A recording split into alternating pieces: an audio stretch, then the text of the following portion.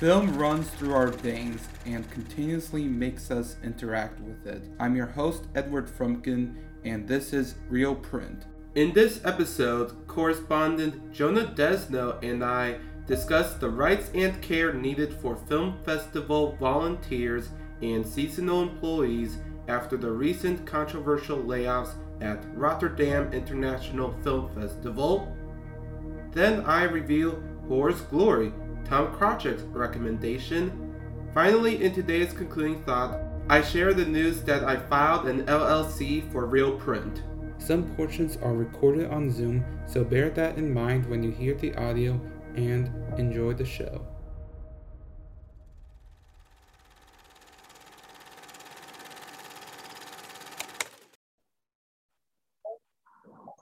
Thank you for coming to today's Real Print, Jonah. My pleasure. Thanks for having me, Eddie. Today we'll be discussing what's happening in the festival circuit, not necessarily with movies playing like at Venice or Cannes or Tribeca, but more with the working conditions that makes the festivals. Absolutely. A deep dive behind the scenes.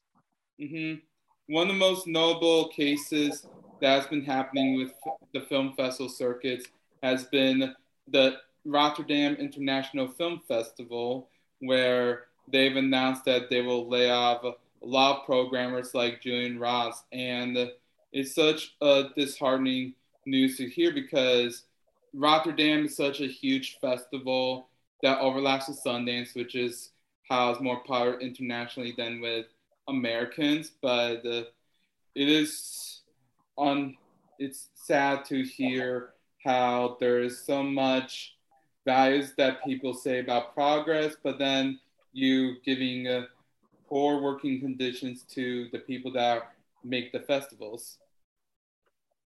Absolutely. We're in a very pivotal time right now with the industry itself, and then obviously with festivals and distribution. Coming in after the pandemic, we knew that there would be a shakeup, especially when you saw the switch to digital and online. And I think everyone held their breath and crossed their fingers in hopes that a bounce back would be a bit stronger than it is. And then when we do see this, we see that cutbacks are still going in. For how long, we aren't sure. We're hoping not forever. And then that's only escalating to those working conditions that we're seeing of just incredible things where programmers and people that are seasonal are going into debt or not being able to afford travel just to work one festival. So we really are in an interesting spot just to kind of see what the evolution of the festival premise is going to be. And a big root of that comes from its workforce and its disappearing workforce, even though it's jobs that people desperately want. Yeah, as we said, that COVID has a huge impact on many sectors of the world. In 2020, the budget for Rotterdam was $9.8 million, million euros. And then for this upcoming 2023 fest is $7.8 million. And like the absence of ticket sales when you have virtual editions really hurts like the overall viability of these festivals, and it really affects everyone from the top programmers to the ushers.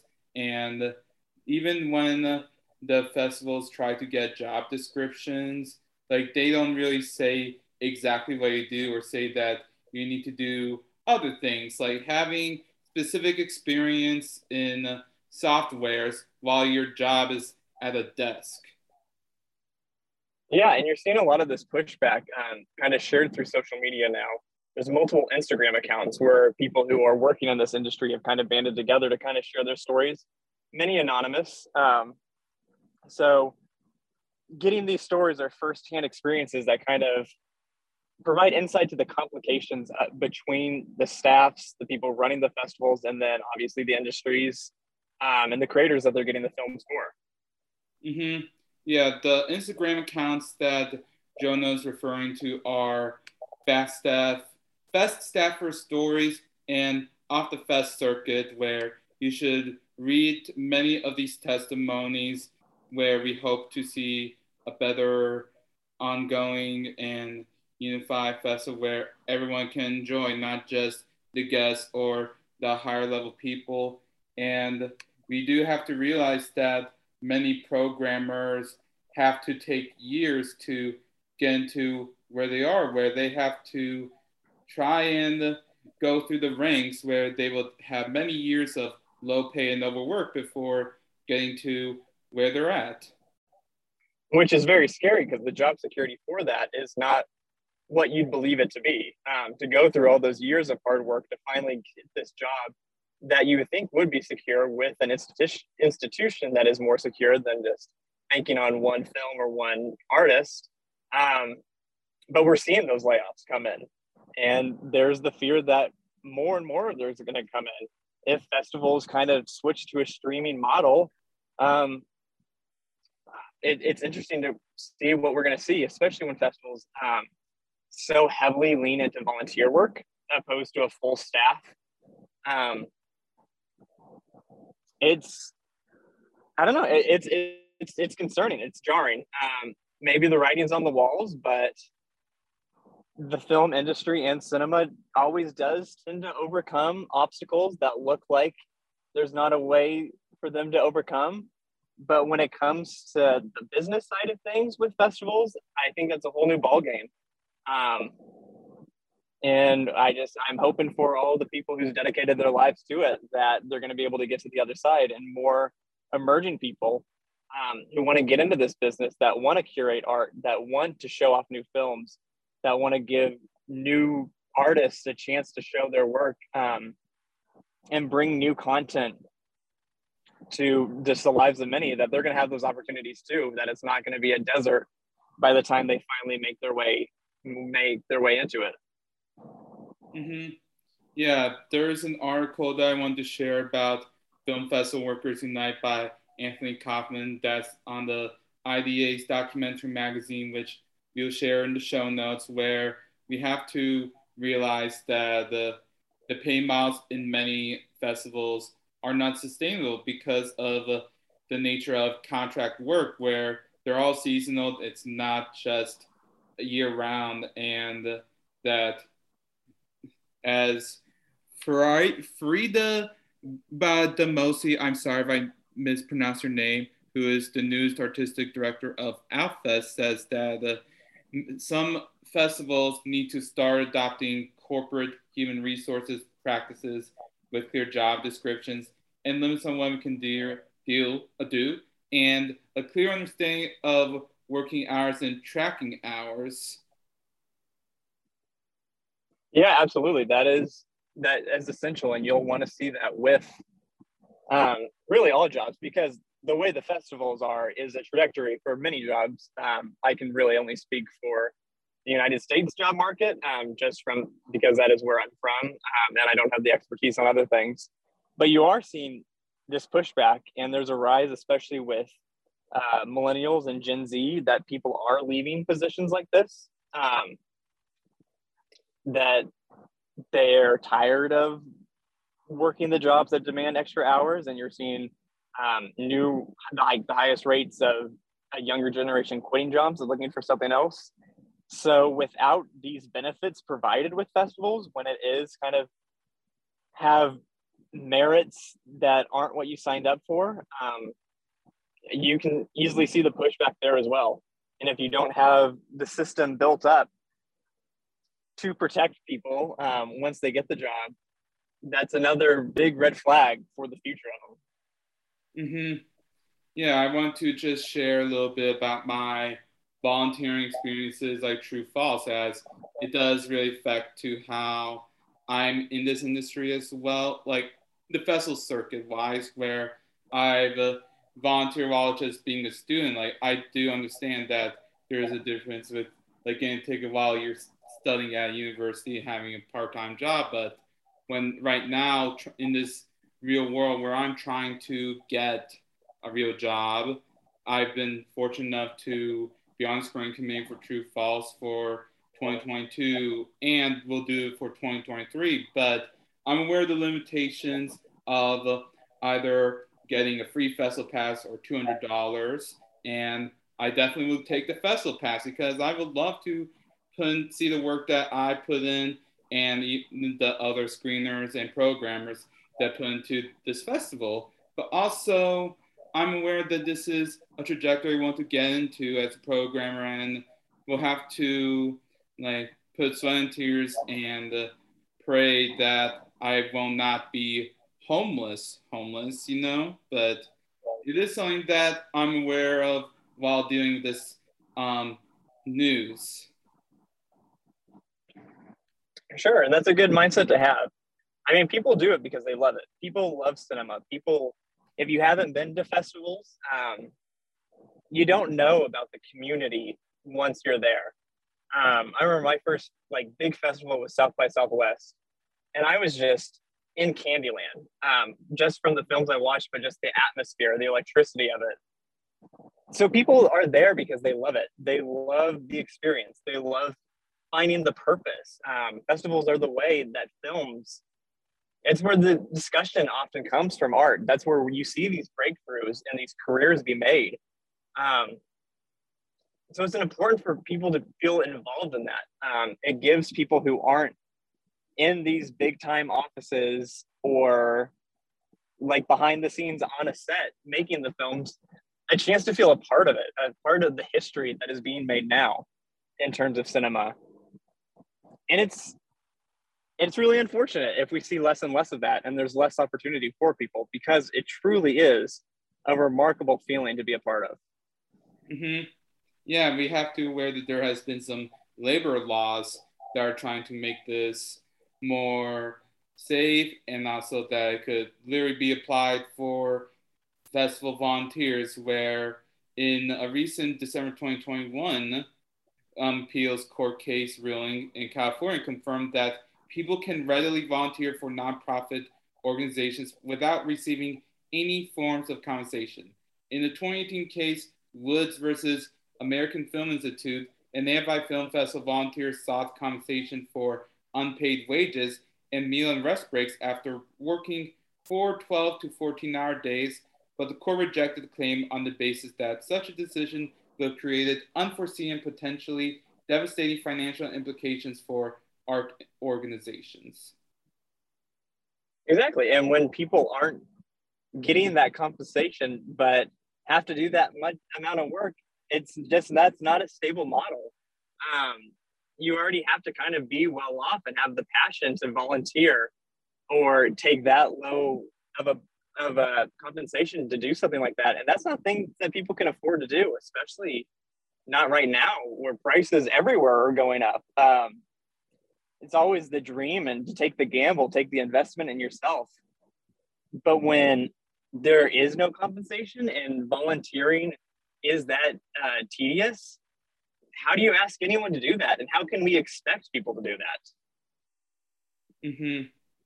Yeah, like we have to be aware how the timeline works for the festival stores, because many of them do like half a year, like at least starting with the programming before all the way to like the final festival days, as it's very difficult to spread it out, as Abby Sun mentions in that IDA article, and that when she was a programmer before she's the current director of arts programs for the IDA, she recalls watching 8 features a day sometimes, which means you have to watch films while making dinner or out the corner of your eye, or even 2 films at once just to get all the way through the submission pools. Like, we have to understand that there are actual human beings trying to literally do their day, and there needs to be many people to work together, but there needs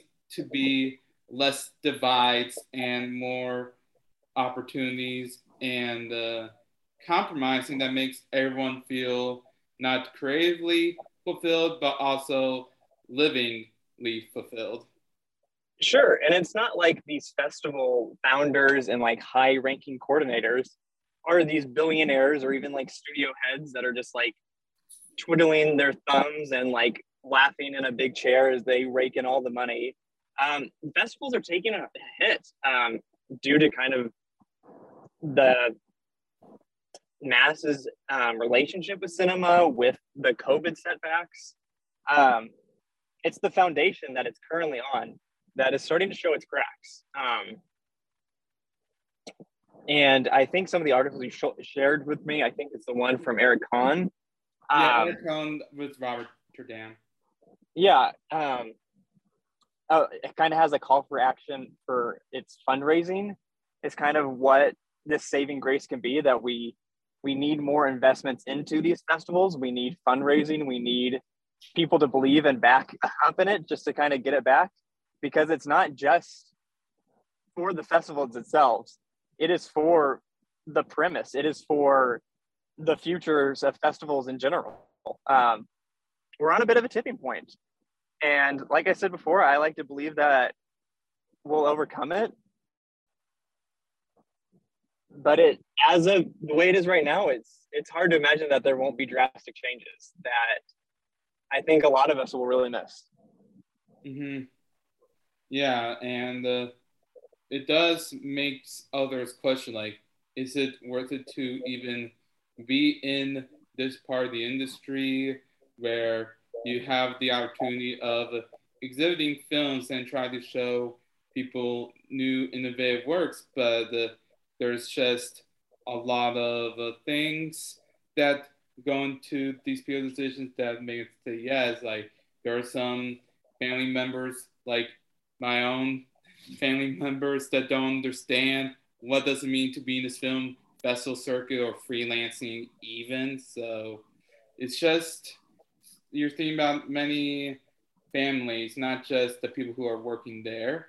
And I do want to mention that as Samara Chadwick, the current executive director of The Flaherty, was able to institute a transparency compensation of $25 per hour for all contractors and paid time off and benefits for all employees, as quoted in the IDA article, that she's been frank with funders and investing in building up the infrastructure of the organization, which is vital to commitment to equity and the ability to run our programs, sustainability, and pay our artists fairly.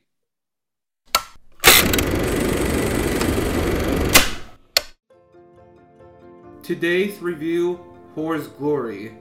I can't review Michael Werkman's recommendation, I Love You Dad, right now because that movie is not available for public VOD or theaters, and I'll go back to it once I'm able to see it. And for now, we'll go with Tom Krawchuk's recommendation, Whore's Glory. I had never heard of this documentary before Tom told me about it. Initially, I was a little hesitant because this film, directed by Michael Glawager, I'm sorry if I mispronounced your name, has a story that has already been explored many times. It is about prostitution, where the audience sees prostitutes expressing their needs, wants, and experiences. The film is divided into 3 different locations in Bangkok, Thailand, Fardapur, Bangladesh, and Reynosa, Mexico. I was hoping that this is a film that doesn't go too male-gazy and show how it is a character-driven film instead of being issue-based. However, watching the movie, I was happy not to worry about the things I mentioned earlier. Without spoilers, I give it a 3.5 out of 5 stars. The film shows every aspect of the industry, from the clubs and outside of the clubs. They show Madame betting on ex-prostitute, discovering the legal areas of this activity such as tolerance zones, and I honestly did not expect that much of a 360-degree snapshot. It also includes the patrons outside the club physically. Though the film can be hard for me to understand the connections made in the dialogue, the visuals help keep the story cohesive. I enjoy seeing how it was about people's lives as is. Some of these stocks in that sphere tend to sensationalize the lives of prostitutes. It is a film that has kinetic and energy and spiritualness in life. I love that the film has no narration.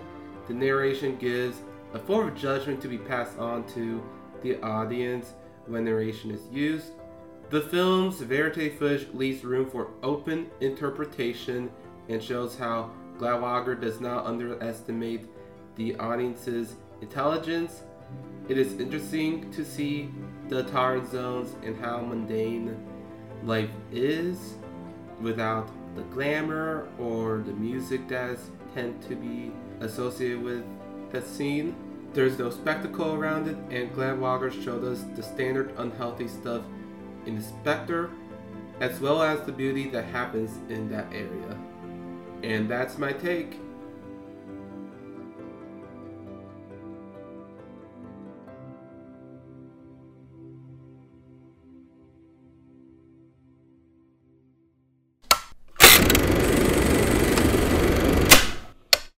Yeah, and so we see that we see that it's possible. You can't just look at one example and kind of see the pat on the back and just expect it to work everywhere. You almost have to expect some losses and some casualties. But I believe that there's enough commitment with the industry that this is truly something that people do care about.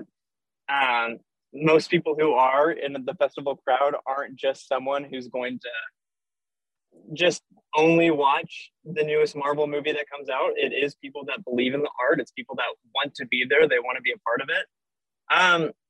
And I think it's essential for it too. Looking at Netflix, that was so based off of an algorithm where Netflix prices are going down. They're laying people off because they're spending egregious amount of monies based off of what an algorithm says that people want to watch, and they're not getting enough people to watch it. Where with festivals, you get these curators who are providing to the art form, that are providing to the growth of cinema, that are making the films that people want to come out and see.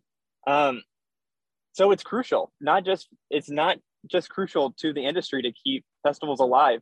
It's crucial to have people in these roles for the sake of cinema, and as pretentious as it sounds, for the sake of art cinema, to give those films the opportunity to have the spotlight they deserve, that they're definitely not going to get on their own, just presented as a piece of meat to just mass market consumption. Mm-hmm.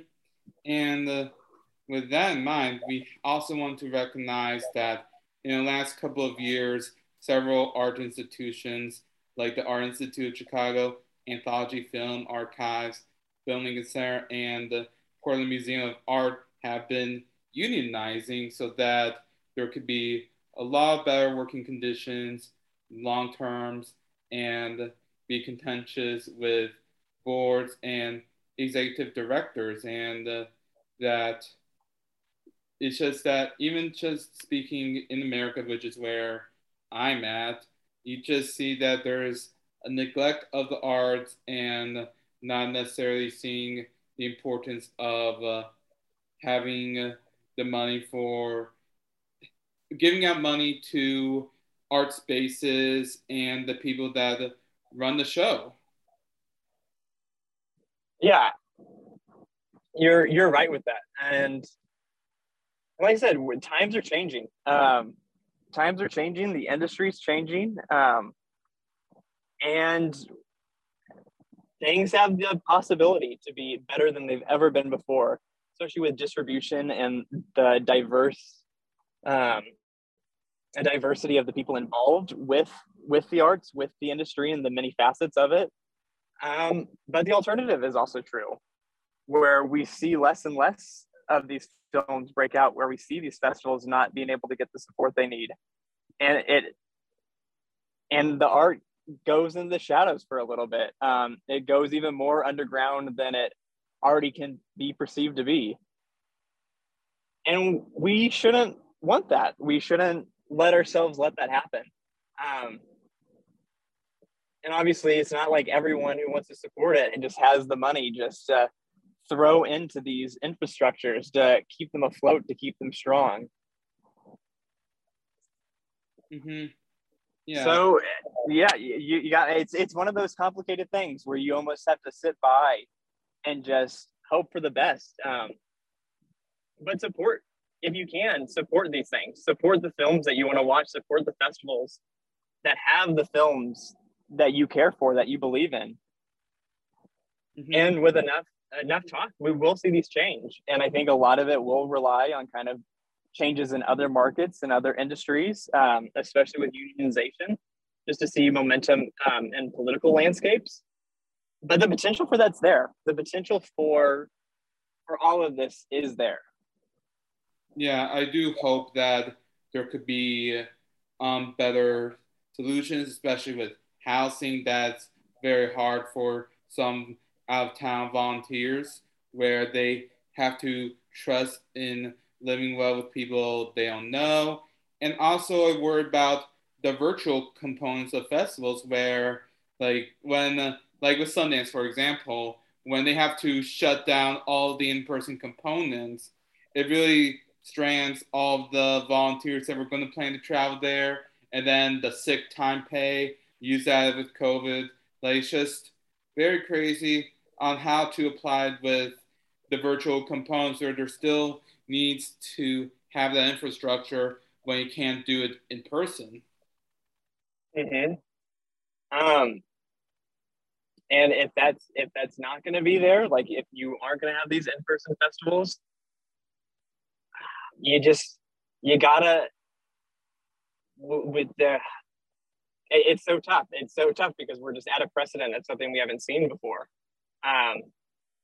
But you still want these jobs to be there. You want that quality to be there. Just because something's online does not mean it has to have that enthusiasm towards it. But like I mentioned before, when you are there in person, there is that bit of electricity that you don't get just online. But if there's anything like theaters, you see that the theaters that have been able that stay around, there still is the desire for that communal experience. So if things do go to the direction online, hopefully we see that breakthrough where that is captured in a way that I don't think it currently is at. Mm-hmm.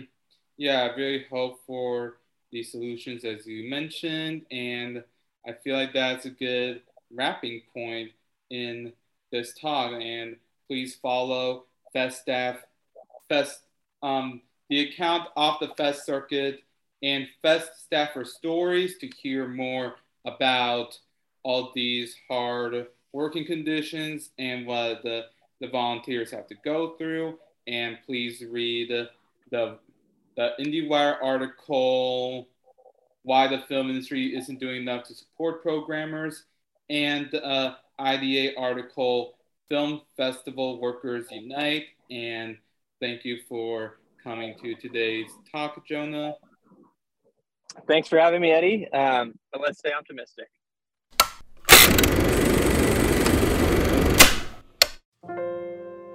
Today's concluding thought, filing an LLC. We have an exciting thing to share with you. My producer, Anish, my brother Alex, and I have filed an LLC for this venture, Real Print. Our LLC name is Zoltaba Media LLC. It'll be us if you asked Anish about the name. He made it up. My brother and Anish also have some works like the sports podcast, Pitch Route, and Flare Cut that is under Zoltaba Media. This action will make us protect and own the copyrights for Real Print, Pitch Route, Flare Cut, and other works in our collective. We had some long-term discussions about filing an LLC. We needed to know what we are entailing. Once we do that, we need to read all the do's and don'ts once you have an LLC. We also need to find a state for the LLC's location and a registered agent from that state. I talked with Alex and Anish about filing an LLC because you will have more opportunities with funding when you have an LLC attached to a fiscal sponsorship from a nonprofit organization. Not many notable grant funding opportunities exist for individuals to work on a podcast. It was also essential to let them know that this is not just for Real Print, but for their other works too. Finally, it was vital to see this move as a business. I want to build a future of expanding our brand instead of as a hobby for fun. I hope this can be a full-time job where I do not have to freelance as much or still not be on the job hunt. After exploring all the best and worst scenarios with an LLC and the legalities of it, we officially filed it. We decided to do it in Delaware because we have a mutual friend with LLC experience and recommended that we do it in Delaware due to the state's lower costs than in an expensive New York. Now we all need to wait. It takes time for everything to be official. There's a lot of waiting to obtain the formation documents, proper certificates, and EIN. Once we have all that, I will reach out to a few film nonprofit orgs that may fit our vision for fiscal sponsorship. After that, we will soon get a bank account for the LLC because I need to save for the money for Zoltaba Media. I can't have it mixed up with my personal money, and there will be many more unforeseeable steps after the bank account formation that will help us make Real Print and Zoltaba Media more established and concrete. And that's today's concluding thought.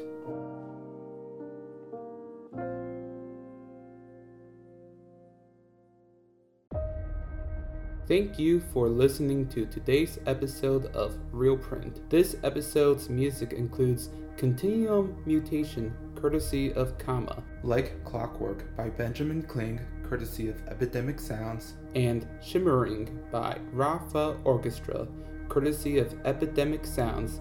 This episode is co-produced and edited by Anish Katu and Edward Frumpkin.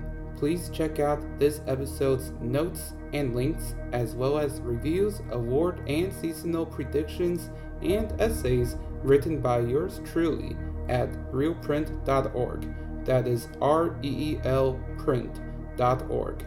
This is Edward Frumpkin signing off.